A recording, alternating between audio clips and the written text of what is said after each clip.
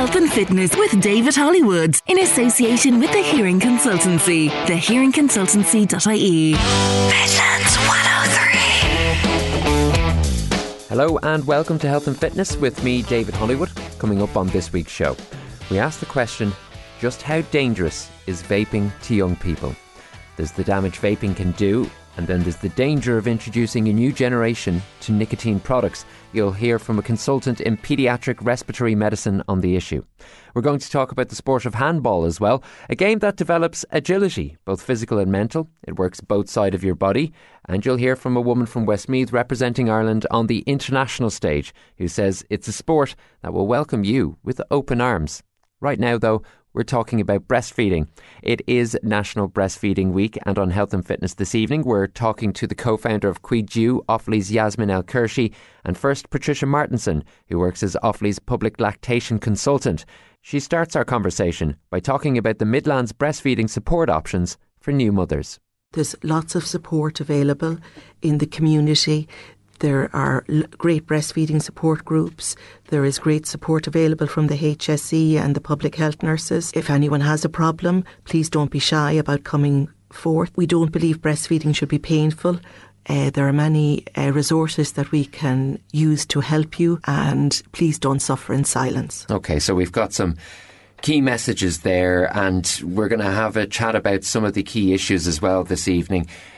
What about how women are accommodated with breastfeeding by our society and by extension in places like the workplace, because this is particular territory that has always been a bit divisive and probably causes a lot of anxiety for new mothers. Yasmin, I know you've got a strong background in terms of dealing with the workplace as a recruitment agent as well. You might talk us through in this country where we kind of stand on these issues with breastfeeding in the workplace, for instance. Yeah, so I mean, actually this year has been an amazing year if you're a breastfeeding mother in the workplace. So in June a new law was passed, or came in actually, and it allows breastfeeding breaks up until the baby is 2 years of age. So you get 1 hour, it'll be paid by your workplace, and you can split it into two 30 minutes or 3 20 minutes.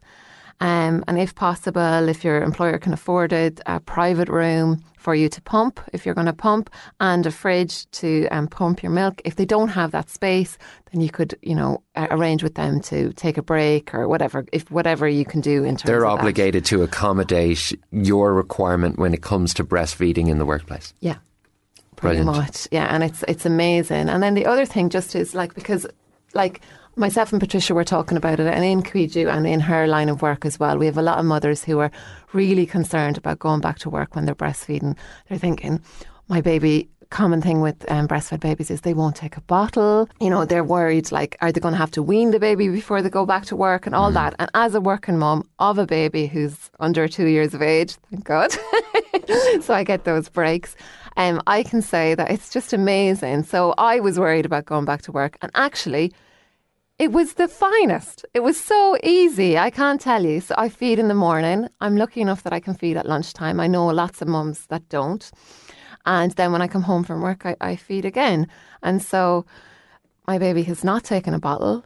And the other thing as well to know is, it's a kind of a funny one, is we're all really worried about our babies taking bottles. But actually, even formula fed babies, when they reach 1, are told to get rid of the bottle because it causes the milk pools in the back of their mouth, so they get tooth decay. Oh. So, yeah, so even we're the breastfed mums are all obsessed with trying to get their baby to take a bottle, but then you're literally training them for something that in a few months they're going to get rid of. So Patricia would say, We recommend that they go on to a sippy cup, or lots of babies can actually drink off a spoon, and we actually have some of the mums find that they bring, if they're working, that their partner or childminder will bring the baby into them for the ones that won't take a sippy cup, so they can feed them on the breaks.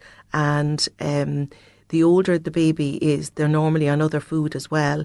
They can get fluids in other ways, like soup or yogurt, or there's many other options, juice or water. So then it's milk, right? Yeah. Because after a year old, you don't actually need to have formula. You can go on straight to just cow's milk.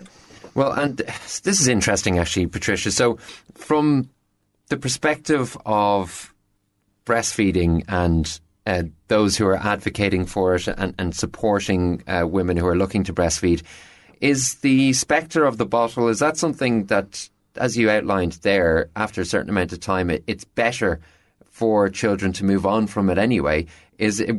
Are we talking about looking to kind of eliminate the use of it entirely? What I would say is that some people choose to use a bottle, and that's choice, and it's actually easier and an awful lot less work when there's no bottles. There's no getting up in the middle of the night, there's no sterilising, there's less preparation. So for some of the mums who want to supplement, there's a supplemental feeding system for the mums that don't have a good supply if they're starting out, and they can actually feed at the breast. They've actually found that babies who actually feed at the breast use a whole total different set of muscles, and they regulise their breathing and their heart rate, and they use less energy. And for the little teeny weenies in the beginning, that's actually really important. It's remarkable, isn't it, how impactful certain things are. The younger we are, the quicker we're developing, the more sensitive we are to changes in environment and habit and this type of thing. Yasmin referred to something that I think is quite interesting that you might be able to speak to as well, Patricia, in your work in terms of when you're consulting with people who are going through their breastfeeding journey, and that is that slowly but surely, the areas that caused women anxiety around breastfeeding are being addressed in this country to some degree. It must change gradually, but not imminently, but in a substantive way. It must change the motherhood experience to peel away these moments of anxiety. And if we get far enough, it's a very different experience if you compare 30, 40 years ago to today, and maybe in 20, 30 years' time. Yasmin, you want to come in on this? Yeah, I do, because my mum breastfed me, I won't say how many years ago, but it was a good long time ago. And she tried, and so she was one of the only people that she knew that was breastfeeding, right? And she had no support. So she said she stopped breastfeeding me because she thought I was hungry all the time. Okay. But actually, what was actually happening was I was cluster feeding, right? Because that's what babies do at night time, because they're getting ready for, night, right? So they're cluster feeding in the evenings. But she thought she hadn't enough milk, so she stopped. Yeah. And that's the kind of thing that you're talking about, right? So that as we have, positive things on social media and lactation consultants all around the world, and, I as a mom didn't know anything about breastfeeding when I started. I mean, it's a definite whole new skill and a lot to learn. And we have support groups like Patricia and like Guiju and Lalesh and all these kind of things that we can find these things out and not have, and then the stress reduces, right? Because for my mother, she thought that I was starving, right? And that you can't emphasize enough just how concerning that is. Oh, yeah. We're in a better place in this country at the moment. We're talking about breastfeeding. It is National Breastfeeding Week. You're listening to Health and Fitness. And when we return, Patricia Martinson and Yasmin El-Kirshi, we're going to continue our discussion. We're going to look at some of the positive statistics that are coming out of the Midlands in relation to breastfeeding. Health and Fitness with David Hollywood with the Hearing Consultancy.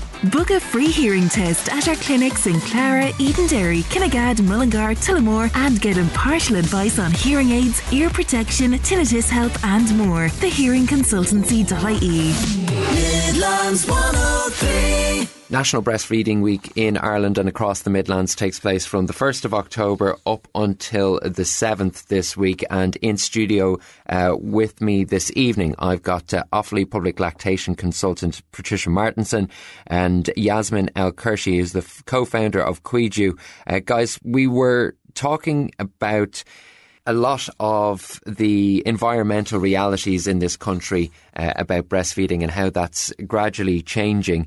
The main purpose of this conversation is to maybe raise awareness and point out some of the positives about breastfeeding. And Patricia, we were speaking earlier about how some of those benefits manifest. You might talk us through, for instance, the kind of hormonal things that go on with baby and mother when breastfeeding is happening. Well, when breastfeeding is happening, there is an oxytocin release, which is basically called the love hormone. But that actually helps with mum's anxiety, and the baby gets that as well. So there's also like a natural morphine in breast milk, which actually helps with pain control in the baby. And some of the other hormones that happen are at night time, when it starts getting dark, melatonin is released, and that helps the baby sleep and follow the circadian rhythms. It's amazing. And then the breast milk also has 3 hormones in it, which helps regulate satiety, and it means that those babies know when they're full and they won't overeat. And this has huge implications, because those babies are less likely to go on to develop obesity, heart disease, diabetes. And then for the mums, in addition to losing weight, reducing the risk of cancer development, they also have more stable blood sugars, and you actually put off developing diabetes down the line when you breastfeed as well. And also the most recent research shows that for every month you breastfeed, you actually put off developing Alzheimer's by a full year. So the more I learn about breast milk, the more absolutely amazing it is. And we don't know enough about it, but we do know that there's oligosaccharides in it that feeds the baby's gut and keeps all the bad pathogens out of there. And they do say now that the gut is linked to the brain. So the more we feed the baby the good stuff, the more it's also, I suppose, evidenced by the fact research has shown that they're about 8 to 10 points smarter on the IQ scale. So I think that's absolutely amazing. As we sit here and talk about all of these benefits, we also have to acknowledge the reality that at some juncture and at some point the breastfeeding journey does stop. So during this awareness week, it's probably important that I ask you the question, and you can talk us through how and when mothers come to that conclusion and what you would counsel when that question's asked. Okay, well, can I say to you, I always say finish on a good day if you can. Breastfeeding has been very healing for a lot of those ladies, and the ladies that don't succeed, once they make an informed choice, I 100% support them, and I will help them in any way I can. It's important that they have had the healing from, I suppose, experiencing it, and when they're ready, it's their decision. Every family is unique, and my job is just to help them on whatever journey they choose to have. Some people think that when they're going back to work, it's either all or nothing. And the same with some of the mums who come out from hospital. Some of them had wanted to breastfeed in the hospital but didn't succeed, but we managed to relactate them when they came out to the community. Some people had wanted to combine, and that's fine. We will help them to achieve that. The ones that want to stop, well, we tell them how to achieve that without getting mastitis. And what we try and do is reduce one of the nighttime feeds, because your prolactin level is highest usually between midnight and 4 o'clock, and that's the signal that says to the brain, hey, make more milk for tomorrow. So when we try and dial that down a little bit, then they don't have as much engorgement then the following day, and it's easier for them all. But there's 2 sets of hormones that come into play. From about 16 weeks, a lot of the women think that their milk is gone, but it's not. It's a different set of hormones. So the baby needs to be sucking for about 2 or 3 minutes before the milk flood starts coming, but they don't feel as if they've actually anything in their chest, but that's all normal. Okay, so that's good to be aware of as well when going through something like that. Yasmin, the situation in Offaly, you're a very good person to talk to about this, because you're a co-founder of Cuidu, and you've kind of had your finger on the pulse here for some time. And I understand when compared to the national picture, you guys must be doing something right, because the numbers are really encouraging in terms of the people who are engaging in breastfeeding and what's happening once they start their journey. Yeah, it's amazing, actually, to be honest, David. It's so funny. When Patricia told me the numbers, I actually didn't believe her. Sorry, Patricia, but that's true, because it was just so unbelievably good. So basically, the measurements are like on the first public health nurse visit, you've got 62% of mothers nationally are combination feeding, okay? And that's risen year on year, actually. So that's really great, okay? So And that goes down to about 39.5%, or 39.5%, or 31.5%, excuse me, at 3 months. But in Offaly, we have amazing facts. So if you're breastfeeding on your first public health nurse visit, by your three babies, and when your baby is 3 months old, that figure is 100% of those mothers are still breastfeeding to some extent this year. That's remarkable. Remarkable. What do we think are the reasons behind that success rate? Oh, I think there's just a multitude of reasons. I think Patricia's doing fantastic work in the community, and there's lots of people there doing great work in the community. I think, Patricia, you have done a lot of things, and maybe Patricia can come in and talk about this in terms of buddy systems and just support. That's it. I know as a mum, first-time mum, breastfeeding, I just really needed support. And that's how I met Patricia, actually, because I ended up with mastitis and Patricia lent me her pump. And you can testify to just how important getting that support is. And I was going to quit, David, to be honest with you. Okay. I was done. Like, and talking to someone who understands what you're going through, who's seen it before, and to know that it's not just you, that must fundamentally be so important. It's fundamentally important, but honestly, David, what I really needed was just practical help. That was it. Okay. I actually just needed someone to tell me what to do. So it was great to have that support and everything, but I didn't know what to do. Okay. Let's talk about the supports that are available. Patricia, you might talk us through what kind of things are being done for breastfeeding mothers in the Midlands, specifically in Offaly, to these great statistics we mentioned. And after that, I'm going to ask you to tell us what it means to you to do what you do. We're actually blessed here in Offaly that the HSC resourced this post for the last year and a half, and if there's somebody in trouble, the public health nurse would do a referral to me, or if somebody has used my service, their neighbour might give it to them, or Kidju refers into me, or the hospital, or Dublin. And basically the first thing I do is I make contact with the lady, and they don't have to come to see me because a lot of them are just home and they're just not able to even contemplate going on a journey. Of course. So we do a video consult, and I give them as long as they need. They pick whatever it is that they want to fix. And we usually start with something small that will achieve a success rate. So if they have a painful latch or they can't latch, I teach them how to latch the baby. And they can't believe it. The smiles and the happiness, they just can't believe it. And that just gives them such a sense of, I can do this. And then we're very lucky that they give anyone under the Mother and Child Act, irrespective of their income, access to a hospital grade pump if there's a clinical need. And for a lot of people who didn't manage to get the baby latched successfully in the hospital, this means then that they can protect the milk supply, and gives them the opportunity then to see that they can produce milk, and then we just get them latched and then get the babies up over the wee hump, because some of them are just a bit tired or whatever after the birth they've had, and they just need a little bit of TLC to get them going. This is really good as well for the premature babies. And with, I suppose, financial difficulties now, there's a lot of pressure on parents, and the money has gone down, that the pump rental mightn't seem like a big thing, but it actually is. Yeah. And then when we get them going, it might be just short term. And then we're blessed to have Kidju and the other groups and all the community development that has taken place here, both for the bottle feeders and the breastfeeders, to link them into it, to create community and empower the women to be their own tribe, really. That's perfect. There's practical and personal support at play.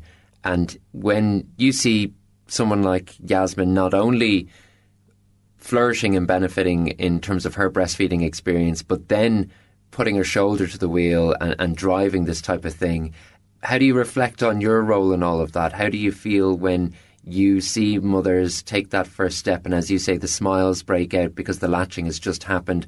These are daily moments for you, or regular moments for you, but for the individual women you're speaking to, they're almost life-changing moments. Well, for a lot of the ladies, they are life-changing moments, because some of them mightn't have had the birth that they envisioned. Breastfeeding is healing. The women are great. They pass it on. they all help each other. You asked me to describe what doing this job means to me. I probably am one of the happiest public health nurses that you could possibly meet. I get great joy out of helping somebody along the journey. And I suppose in the past year, there have been probably, so far, year and a half, 400 women that we have got over the hump. They text me if they're in trouble, even if I've met their first need, and they can come back to me. It's literally an open communication system, and I'm blessed as well with the support I have from my colleagues, who we can see the difference. We can see that the level of postnatal depression is going down. We can see that there was really good communication between the mummies and their babies, and we can teach them to look for positive communication cues. And a happy baby is a happy mummy, is a happy family, is a happy daddy who goes into work, is a happy community. And you asked me about what would I see as my legacy. Hopefully to create my little donation to a good, healthy, functioning community. Well, the numbers in Offaly immediately are suggesting that that's what's happening. Yasmin, as we finish up here, if people at home are listening this evening and they are expecting or they are already thinking proactively about their breastfeeding journey, what are the things they can do if they want more information and if they're looking to reach out for help as well? Yeah, so if you're expecting and you're thinking about breastfeeding, you can come along to a Cuidu meeting. So just look up Cuidu Offaly on your social media. There's a group in Banagher as well. And you can contact your public health nurse or us, and we can send you on Patricia's details if you are feeding at the minute. Or I had a mother the other day who's planning to feed in a few months, who I passed on the details to. So, it's just get there and have your support ready is really what I would say. Well, as you've just said there, you guys are there and ready to help if indeed there is anyone out there who needs that assistance. We are very grateful for both of you coming in. Patricia Martinson, Breastfeeding Support in Offaly, and Yasmin El-Kershi, who's the co-founder of Cuidu Offaly. Guys, thanks very much for talking to us about Breastfeeding Week on Health and Fitness this evening. Thank you very much indeed. Thank you. After the break, we investigate the consequences of vaping on young people. Talk to you soon. Health and Fitness with David Hollywood in association with the Hearing Consultancy. With free hearing test clinics in Clara, Tullamore, Kinnegad, Mullingar Dental Clinic, and now at Keen's Care Plus Pharmacy Eden Dairy. thehearingconsultancy.ie. Midlands 103. Over the last number of years, we've seen the rise of the use of vapes, disposable or otherwise. I suppose the question for many was, whilst they might be replacing the habit of smoking tobacco for some people, were they to ultimately end up being a gateway to smoking for younger people? Another concern as well was that there had not been a lot of research or positions laid out in relation to vaping. So we didn't know exactly what was coming down the tracks in that regard. I'm very glad to say that Professor Des Cox, who's a consultant in paediatric respiratory medicine with CHI Ireland, Crumlin I should say, and is here to talk to us about a paper that was published by the Royal College of Physicians of Ireland. Professor Des, thanks for taking our call on Health and Fitness this evening. Speaking to the introduction I made there, we didn't know a huge amount about the consequences of vaping whilst it was becoming so ubiquitous and the usage was increasing very quickly. Do we know significantly more now? Yeah, so I suppose the first thing to say is that you're correct in that there has been a significant rise in the use of vaping by young people in the last 5 years. Currently, 11% of under 25-year-olds in Ireland use vapes either on a daily basis or occasionally. And the product of choice of young people who vape is now disposable vapes. So disposable vapes are single-use products that are made up of plastic and lithium battery and contain e-liquid, which contains nicotine and other ingredients. And research from the UK suggests that there has been an exponential rise in the number of teenagers and people under the age of 25 switching over to disposable vapes.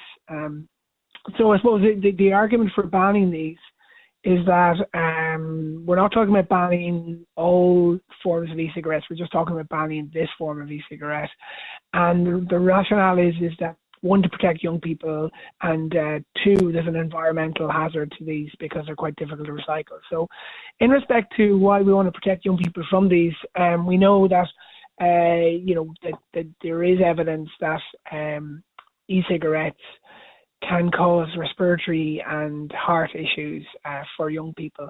So we would see young people come in with, acute symptoms of respiratory problems like cough, wheeze, shortness of breath. We see kids have asthma attacks triggered because of they're using vapes. And their asthma symptoms are worse. And then in the long run, we're likely to see is that young people whose lungs are still developing, who use these products in their teenage years, are likely to develop chronic bronchitis, COPD type symptoms in later life. So that's we don't know this for sure, but that's what the hypothesis is that it's not as harmful as smoking. We're not saying that at all. We're not saying that these products are less harmful than tobacco smoking, but there's been a surge in teenage use of these products, and teenagers and non-smokers should not be using these products because they are harmful. Again, not as harmful as cigarettes, but they are harmful. Yeah, and that's a remarkable and kind of worrying statistic that you say 11%, 1 in 10 young people using these products.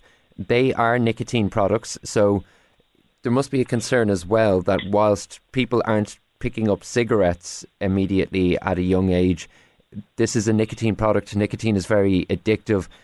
We're likely to see potentially a new generation of smokers as a consequence of this because of the sheer numbers of people, young people vaping at the moment. Yes, so there is evidence that teenagers who vape are 3 to 5 times more likely to move on to tobacco smoking. So that's evidence that was published by the Health Research Board back in 2020. So that is a major concern for us, is that if you have large swathes of the youth populations vaping, is that a certain percentage will move on to tobacco products. There was a data published in Northern Ireland which showed that 38% of teenagers who vaped had never smoked before. So these are teenagers who are just taking up the product, never smoked or any or tobacco products, and just are starting with vapes. So it's like a gateway or an introductory product. And even more so, what's worse with the disposable vapes is that they're not only they're single use, but they're cheap. You can buy them over the counter for €5 or €6. You can buy them in any petrol station or any shop. Most, not any shop, but most. There's a large number of retail outlets that you can purchase these in, so there's ease of access. And we still don't have legislation in place, although it's on the way, that bans the sale of these products to under 18s. So the disposable vapes are under the spotlight at the moment, and it looks like there will be a significant move to ban them in coming up soon. From your perspective, what else would you like to see done around, be it disposable vapes or indeed vapes generally speaking, in terms of government policy and our kind of direction forward with this issue? Yeah. So the policy, or the priority of the policy, should be to protect young people. So we need to protect young people from these products. So try and dissuade them from moving to take these up. Yes, is there a way that we can help ex-smokers who wish to use vapes as a quitting tool? Is there a way that we can facilitate that as well? I think there is, and certainly we as paediatricians are very strong with the obviously protect young people. So first of all, banning disposable vapes because it's a product of choice of young people. So that's the first thing. A ban on flavours apart from tobacco flavours, it would be also make the product less attractive to young people.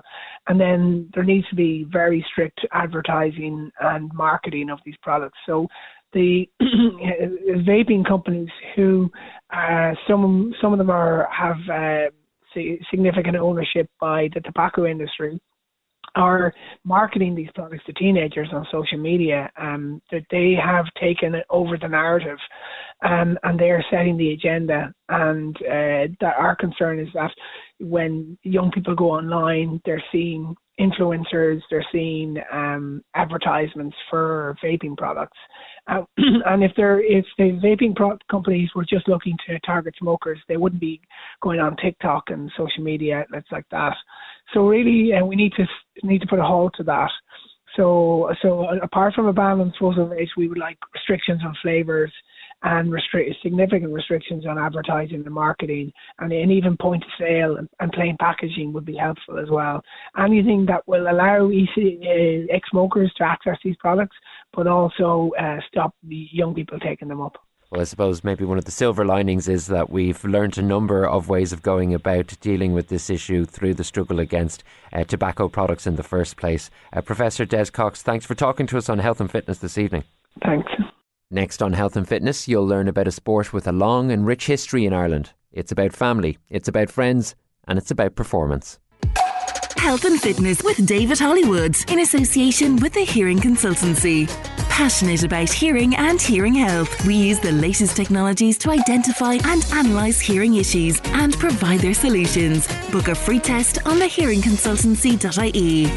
Midlands 103. Now, a sport that Ireland actually competes in with typically great success and generally known to be extremely proficient at is the sport of handball. I'm very glad to say that one of Ireland's representatives at the European One Wall Tour event in Spain joins us on Health and Fitness this evening to talk about her exploits over in Spain and maybe a bit more generally about the sport. Aoife McCarthy is on the show. Aoife, you managed to pick up silver in the Ladies Open singles and gold in the doubles over in Valencia. How did you enjoy your time over in Spain? Oh, I loved it. It was so good being back on the tour. It was the first stop of the European Tour for 2023, 2024.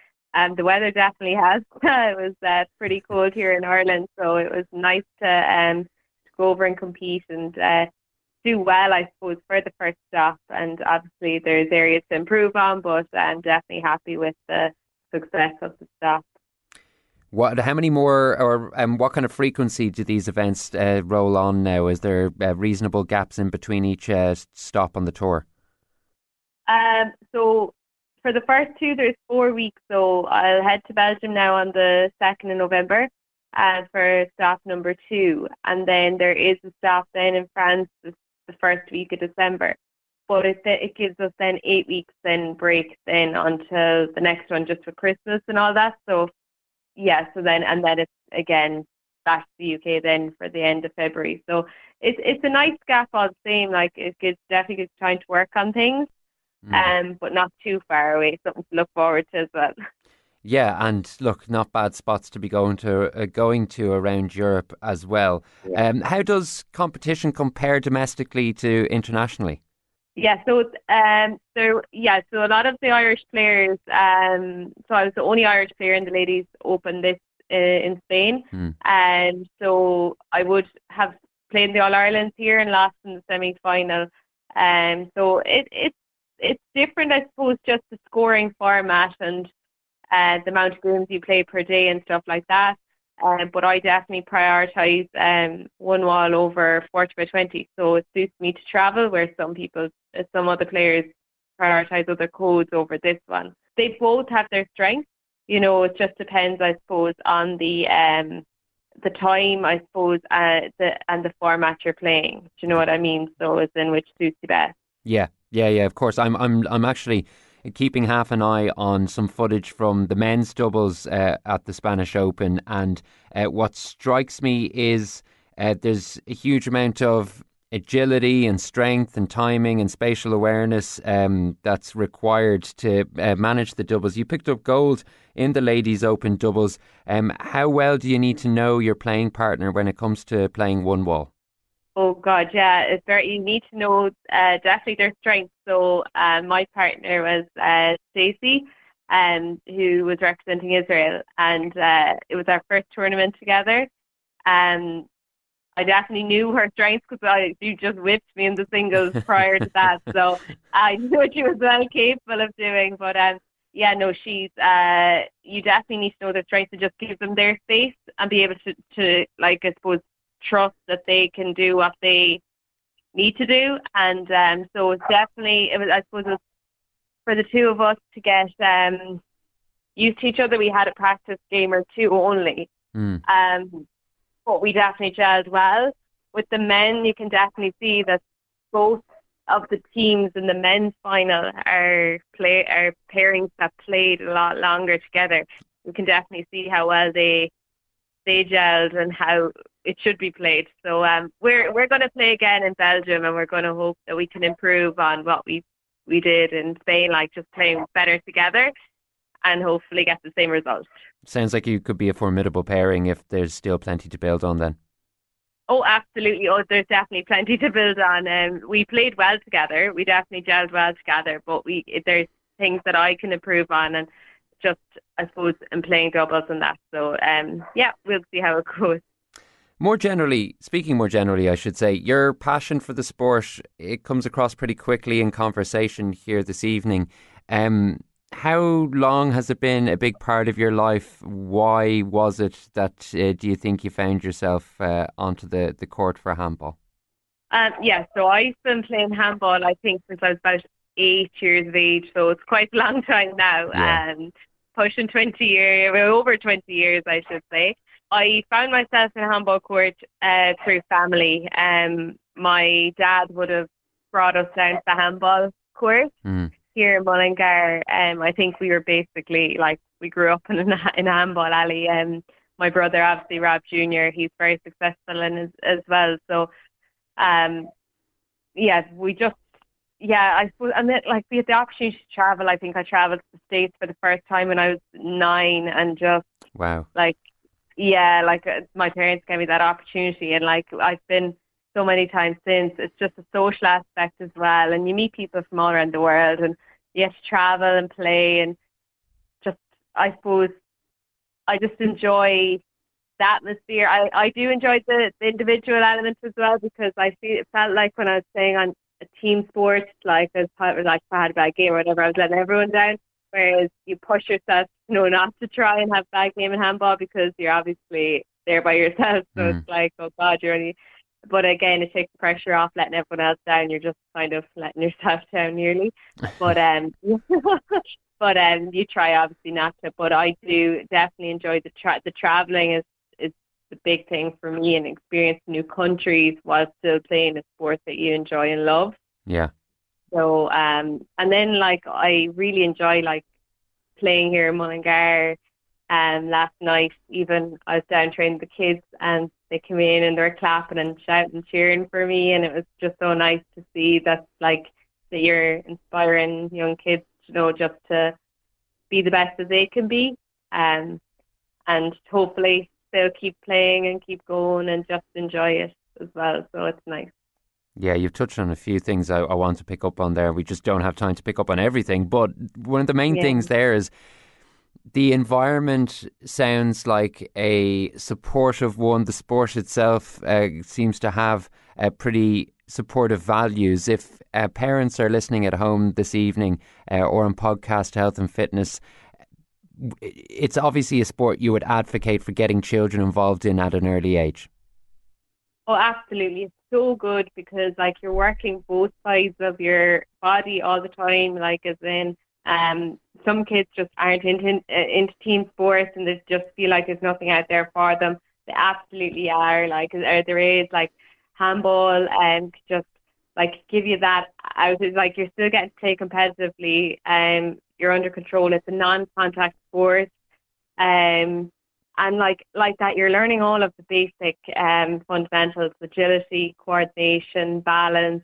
I just feel like it's definitely a sport that you could turn to if even if you are, like, as in a field sport. Like, many of the top hurlers have played handball throughout their hurling career, even DJ Carey, Richie Hogan, and some footballers even. So it's like, it definitely, like, it just gives you that like I suppose provides the agility and helps with the movement as well on the field. But it's definitely like it's something that a lot of teams actually use for winter training as well try and keep going as well. So it's nice, yeah. It's kind of the forgotten sport of Gaelic games as well, isn't it? It's historically always it used to be part of the set to a higher degree. From your own personal perspective, then, Aoife, obviously, you know, you had family to inspire you in terms of handball, but obviously when we're developing as sports people or even participants in sports, we have our role models and the people that we might want to emulate, maybe not even necessarily in our own sport. I'm curious to know, who were the sports people you would have looked up to when you were growing up, or the ones even that you admire now and take a bit of inspiration from? Yeah, definitely. Like I said, I used to love going to Croke Park on All Ireland finals night. So it was obviously the weekend. It was the night before it used to be the night before the hurling and football finals. I grew up, obviously, I'm a bit younger than Rob Jr., so he definitely always would have been pushing. Like, he's so competitive, so focused. He definitely would have inspired me a lot. Yeah. To try and keep going and to push myself and to see what I can achieve. But even on the female front, like Fiona Shannon was an exceptional player from Antrim and was so successful across, like, as in the 40-20 Cope, but won many world titles. So she was inspiring. And then, like, you have Katrina Casey, Martina McMahon, who are just Sienna Nicarine. Like, they're all just so, like, they all have their own strengths. Those girls keep pushing you on. Like, they're winning, and I suppose it's so open at the moment that there's so many different people winning that anyone could actually take it. That's inspiring, like, you know, just to keep you going. And I think we all keep each other going. But definitely from 60 by 30 point, it's like Rob Jr. And then my dad obviously was just, I was going around to games when I was like just about walking to watch him playing. So it was good. And then you obviously have Tom Sheridan and Duxie Walsh, who are just absolutely incredible as well. Yeah. So there's so many players, like, and it's so hard to pinpoint one, but you take so much from each player. Like, they all have different strengths. Yeah. And they all, like, approach the game differently. And it's just to see their approach and to see how it works. It's incredible, really. Well, I think your inability to land on a specific name is testament to the quality of the people in and around the sport over the years and right now. And Aoife, big congratulations on that successful trip over to Spain for the European One Wall Tour. We'll keep an eye on your exploits domestically and internationally, flying the flag for Westmeath and, of course, Ireland. Thanks for joining us on Health and Fitness this evening. Thanks so much. Thank you.